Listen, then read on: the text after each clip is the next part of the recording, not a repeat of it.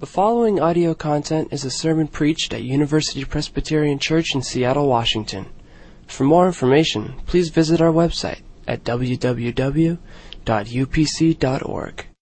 I need to confess that I am one who is easily distracted. I want to tell you a story of one spring a couple of years ago. My wife, Julie, and I had made it through a particularly busy season of our lives, and we were in a bit of a need to reconnect and just spend some time together. So we thought, let's go out to dinner and catch up over a good meal. So we selected a restaurant, and as we walked into this restaurant, Julie noticed that there was a Mariner game being telecast on a TV in this establishment. So she told the hostess, table for two, and it'd be great if you could get us in a spot where there's no view of the television. And the hostess kind of looked at me, and I said, yes, absolutely, what she said. We definitely do not want a view of the TV. Well, as we were walked to our selected table, we sit down, and the hostess asks if this would be all right. And as she's doing so, I notice that there's a reflection in the window. And so as this hostess asked, Julie said, yeah, this looks great. To which I responded, oh, this is perfect. Thank you. And we sat down, and Julie and I started in on this conversation that we were longing to have. But as we were starting in on this, I'm recognizing that I'm sitting there going, okay, don't look at the TV. Don't look at the TV. I think that's Ichiro back.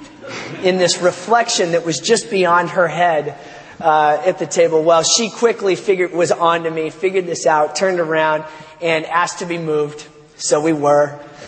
And there was the end of my watching the Mariner game that day. And the blessing of that, of course, was that I did long to connect with Julie that day. It really was something that I was eager to do, and I had been anticipating, but because of the way that I am, perhaps as a stereotypical guy, you put a game up on a screen, and it's just hard for me to ignore it. And I share that story because as we come into the text that we're going to look at this morning, I believe that it's one that addresses those of us like me that are perpetually distracted. It's a text that invites us into something that most of us would accept almost all of the time. It's a story that tells us of a God whose priority is direct, unfiltered relationship with God's people. That is what He desperately craves. And the invitation is for us to experience the joy of salvation in real time. To experience the joy of salvation even now. So I think it's appropriate for us to think of these first 24 verses of Luke chapter 14 as this type of divine etiquette. Think of it as kind of the table manners of Jesus. The story begins with Jesus eating at the home of a prominent Pharisee, as he often did. And these Pharisees were immediately putting Jesus to the test. Well, Jesus also got down to the business of challenging them on some of their stuff too, particularly how they behaved on the Sabbath and even how they behaved at a dinner party. He shocks his law-abiding cohorts by telling them that you find righteousness not by asserting yourself to the place of honor, but rather by taking a place of humility and inviting those that these Pharisees have previously written off as sinners, as no good, as nothing to offer. These people that Jesus calls the poor, the crippled, the blind, the lame, and saying, invite them in. This is not about status. This is about relationship. This is about the table being open. It's not a place of honor. It is a place of relationship and humility, not perfection and honor. This type of teaching on these type of party manners continues, and what I want us to look at this morning in the continuation of Luke chapter 14, beginning at the 15th verse. And so I'd like to ask you to stand, and we will read together Luke 14. It's on page 849 of the Bibles that are in the pews in front of you. And as you listen, as we read together, listen both for the warning that is embedded in this text and the invitation of the master. Listen as we read together. One of the dinner guests, on hearing this, said to him, "Blessed is anyone who will eat bread in the kingdom of God." Then Jesus said to him, "Someone gave a great dinner and invited many. At the time for the dinner, he sent his slave to say to those who had been invited, 'Come, for everything is ready now.' But they all alike began to make excuses. The first said to him, 'I have bought a piece of land, and I must go out and see it. Please accept my regrets.' Another said, 'I have bought 5 yoke of oxen, and I'm going to try them out. Please accept my regrets.' Another said, 'I have just been married, and therefore I cannot come.' So the slave returned and reported this to his master. Then the owner of the house became angry and said to his slave, 'Go out at once into the streets and lanes of the town and bring in the poor, the crippled, the blind, and the lame.' And the slave said, 'Sir, what you ordered has been done, and there is still room.' Then the master said to the slave, 'Go out into the roads and lanes and compel people to come in, so that my house may be full. For I tell you, none of those who are invited will taste my dinner.'" This is the word of the Lord. Please be seated. We sometimes forget in this series of kingdom parables that Jesus alludes to and suggests a party thrown by God. The same guy telling this story, I would offer you to remember, is the same guy that the Gospel of John tells us turned water into wine just to keep the party going. This is the guy that is sharing about this banquet, a great feast. So I would offer that the person telling this story knows a thing or two about how to party. But the other thing is that the audience he's talking to is one that is used to partying as well. When we think about some of the great Jewish feasts, for example, a wedding, they wouldn't just make it one night of partying and celebrating. Often this would last for an entire week. So before we reflect on this passage here, I want to see if I can give us a better understanding of what's happening in this story by examining the invitation that is being extended here, and to address why is it that these people ended up not showing up. Why might that be? So if we were to take this story and bring it into contemporary times, it might function a lot like how we might send out a save the date or an evite.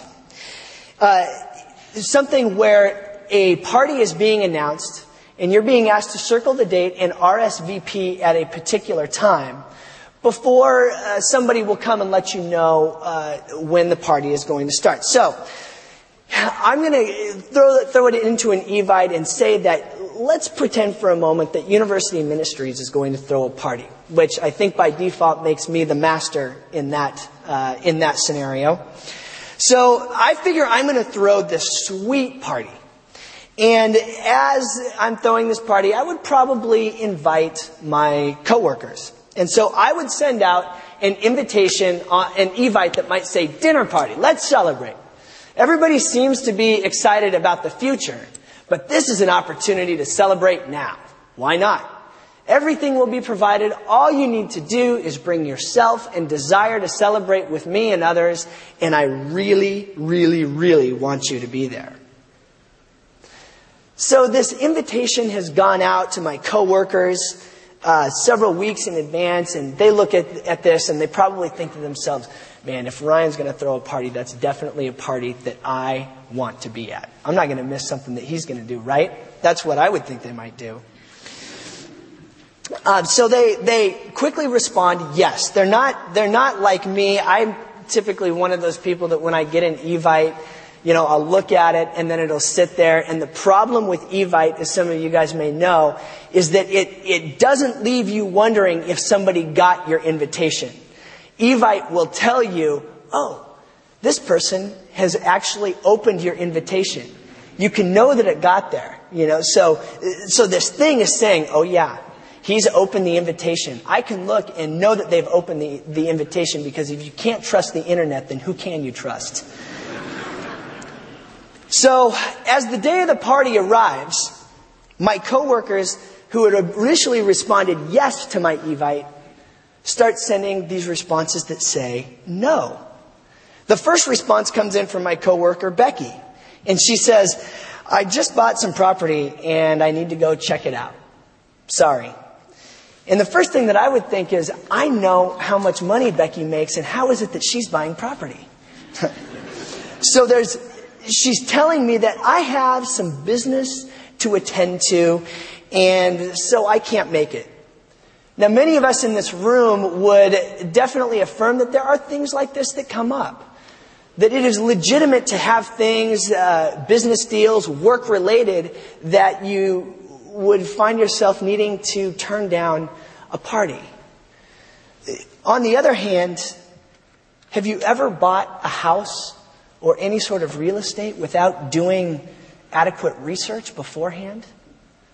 Do you need to go and check out that property now, when I told you that the party was going to be on this day a long time ago for something that is going to stay static? So it's a legitimate excuse, but there is still a degree of absurdity that is related to, I need to go look at this now. And I might offer that this connects to the distractions that George referenced last week that are brought on by that insatiable quest for more.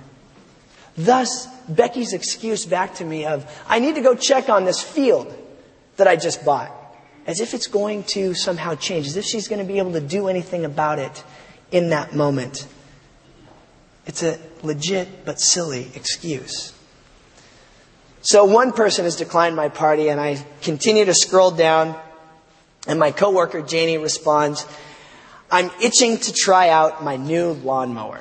Sorry, I can't make it. Now, the one part of this that would be totally legit is that how I know Janie is that she is genuinely somebody that loves mowing the lawn. It's mysterious, but for her, it's therapeutic.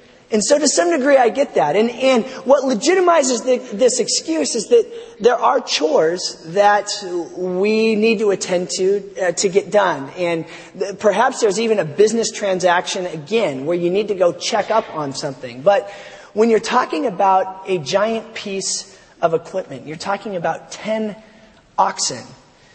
When they're not engaged in many of the other capacities they can do, what do? They mow the lawn. So Janie is giving me an excuse that says, I bought this gear and I want to try mowing the lawn, or I just want to watch the lawn being mowed. Because that's what these big hairy animals do. They just kind of graze and eat when they're not otherwise engaged. So it's a legit excuse in that there are chores that come up. It is absurd in that it's not a good reason to miss a party. Okay, so I'm a little discouraged, and I continue to scroll down, and I get a no response from my friend and coworker, Mike McAvoy, who says, hey, back from my honeymoon, but we just need to be together right now. Now, first off, this is a fat, hairy lie because Mike is a single man. But let's say for a moment that he was married. There's no question, as the parable tells us, that we want families to be healthy, and it's appropriate for families to kind of lock up and cleave unto each other. And even in the ancient tradition, what this was all about was when in a Jewish wedding, a man would not be sent into battle, for example, in that first year that they were married. It was a chance for the family to be together. So this would be a totally legitimate excuse. Hey, I've got family responsibilities that I have to attend to, so I'm not going to be able to make your sweet party. On the other hand, it might not be an adequate excuse because I'm not asking you to bring anything. I'm not asking you to exert anything. And I told you when it was going to be. Both in our contemporary setting of my little Evite and in the ancient setting, this is probably the best excuse. But it's an excuse nonetheless. We're not talking about sending somebody into the battlefield. We're talking about coming to a party. Ultimately, each of my coworkers turned down this opportunity to come to this sweet party that I wanted them to be at, that they didn't have to bring anything to other than themselves so that we could celebrate something big together right now. In the way that the parable might communicate to us, and what I think it's speaking to us is that there is this great feast that we know in our salvation that happens at the end of times. But I think that there's something in this invitation, in this parable, that invites us to the joy of the reality of our salvation right now. Right now. So why is it that excuses are given to responses that were once yes, but are now no? And that's what I want to reflect on with the balance of our time. First, and simple enough, is people do get busy and as a result distracted. I know that I have the strong propensity to put the urgent before the important. We put the urgent before the important. Business deals, chores, family responsibilities are all legitimate excuses to miss a party. But here's where I would draw us into what is not listed in the parable. What's not said. And that is that we don't hear any excuse about somebody saying, well, I'm not going to show up because I don't like the person inviting me to the party. I'm not going to show up because they wronged me several years ago, and until there is reconciliation there, or until that debt is paid, I'm not going to that person's party. Did you notice that? None of the excuses that were given in the parable were because they didn't like the one casting out the invitation. The excuses they gave had everything to do with themselves and what they were involved in. These business deals, these chores, these family responsibilities. And friends, that's what I would offer is one of the warnings here. And one of the things for us to be alert to is who is the one giving the invitation. In this parable, it's fair for us to assume that the one giving the invitation to this is God. And are we those that stop and consider who this invitation is coming from before we stop and consider what do I have to do otherwise? The distractions, what they did was distract these people from who was giving the invitation.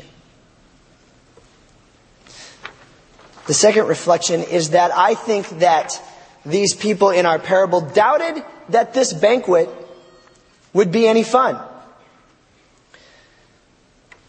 Right now at the inn, we are in the middle of a series on how some people in biblical stories expressed doubt and used that doubt to catapult into greater faith.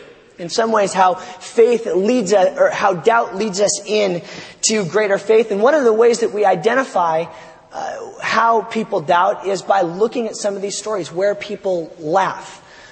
I think that in this we can look at what they didn't do, and it shows us where their doubt was. And I think these people doubted that this was going to be any fun. I know that when somebody invites me into an activity that I am positive is going to be fun, I do everything I can to make it happen. As I've shared from up here before, I have at times in my life called myself a golfer. It's something that I don't necessarily enjoy, but I'm addicted to.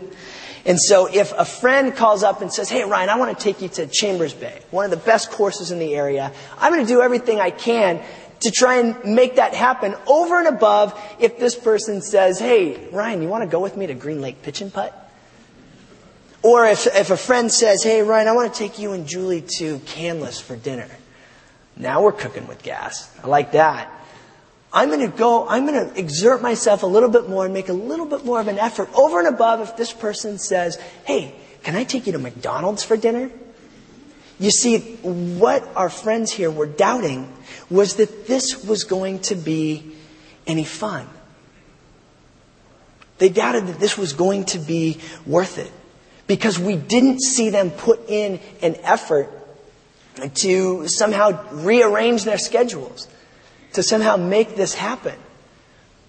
How are we the same way? Have we been perhaps lulled into thinking that being invited into this party, this great feast of salvation, of following Jesus, is boring?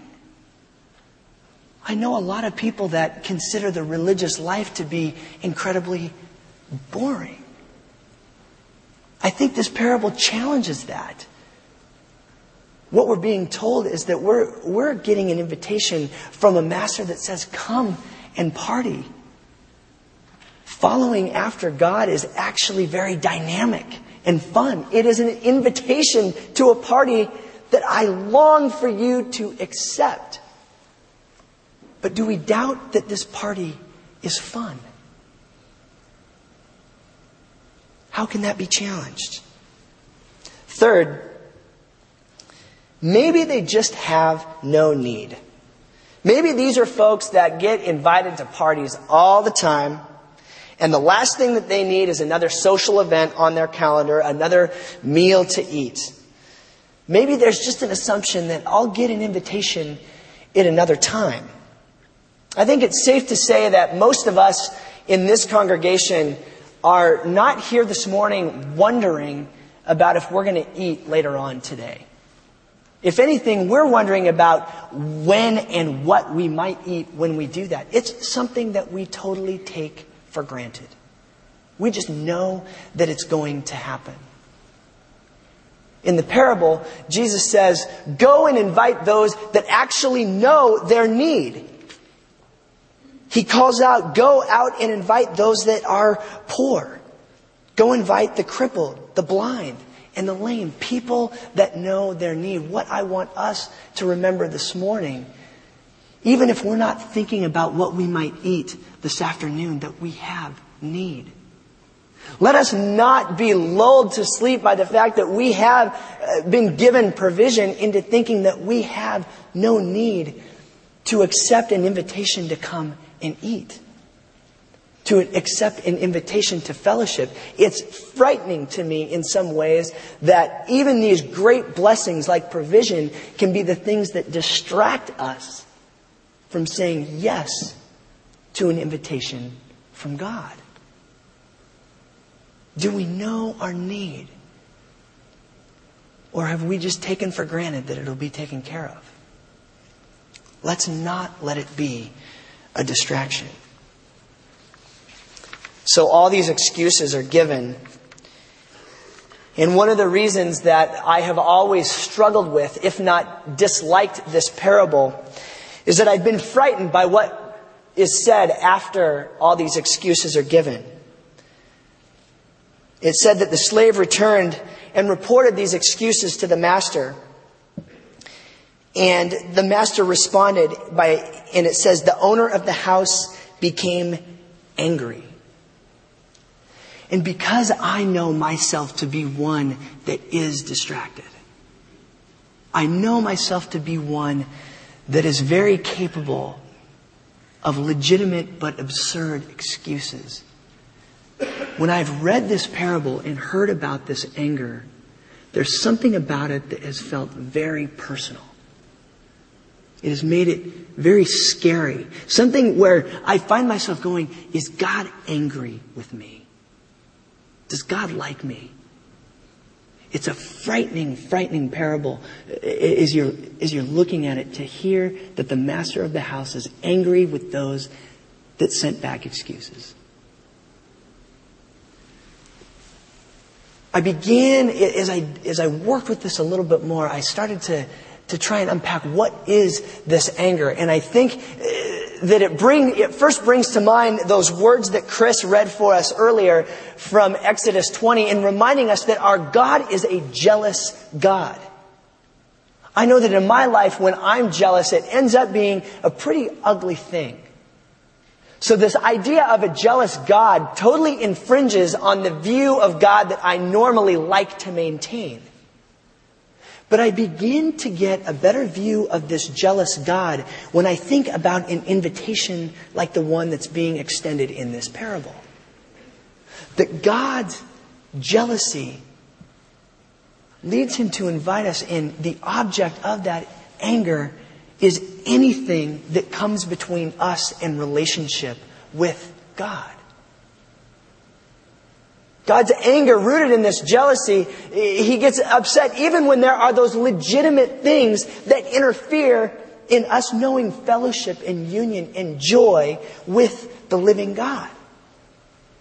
Our God gets angry when there is anything that keeps us from him. And so we consider this invitation, that this parable might be a vision of a loving God saying, let's get the distractions out of our lives so that we might be together, that you might experience the joy of your salvation now, and that joy might lead into a faith that continues to grow. What these folks excused themselves in this parable was an invitation to party in close relationship to the Master. Regardless of how you might feel about big crowds and parties, what you need to hear is that the heart behind the invitation that God extends is one that says, I love you and I want to be with you. That's all. And I get angry when anything gets in the way of that. So the opportunity that we have this morning is to just reflect on what are the distractions that we have, even the legitimate ones, that might keep us from knowing the joy of salvation, the joy of life in God, the dynamic life that is following Jesus. Right now, what are the distractions that keep you from experiencing that? What are the distractions that might keep us from fellowship with each other? All those other people around the table, the house is full of them. Jesus makes it clear in the parable that the house is to be full. I want you and I want others to be at this table. It rings at the first lines of the Westminster Catechism, and the question, what is the chief end of man? The answer is that man's chief end is to glorify God and enjoy him forever. So God desires relationship with each of us and invites us to see past the distractions and say yes. Say yes. That's as simple as it gets in this message, is say yes to the invitation that Jesus extends. It's an invitation to experience the joy of the hope that we find in Jesus. So friends, can we resolve to eliminate distractions, both legit and absurd, and say yes to relationship, to coming to the table with the living God? Let us pray. Lord, you have invited us, and we so desperately long to say yes. Lord, as we do, we pray that you might bring it to our minds, the things that keep us from experiencing you in our lives, even right now. We ask that you might lead us by your Spirit, that we might joyfully and eagerly say yes to the invitation that you give us to enjoy life and life to the full. Lord, we rejoice that you are a God of invitation and that you do continue over and over again to bid us come and eat. Lord, and that you desire for your house to be full. And so Lord, bless us as we seek to be those that say yes. It's in Christ's name we pray. Amen. All University Presbyterian Church online audio is available on both CD and cassette. If you would like to support the mission of UPC by ordering copies of sermons or classes, please visit www.upc.org/audio, email audio@upc.org, or call 206-524-7301, extension 117.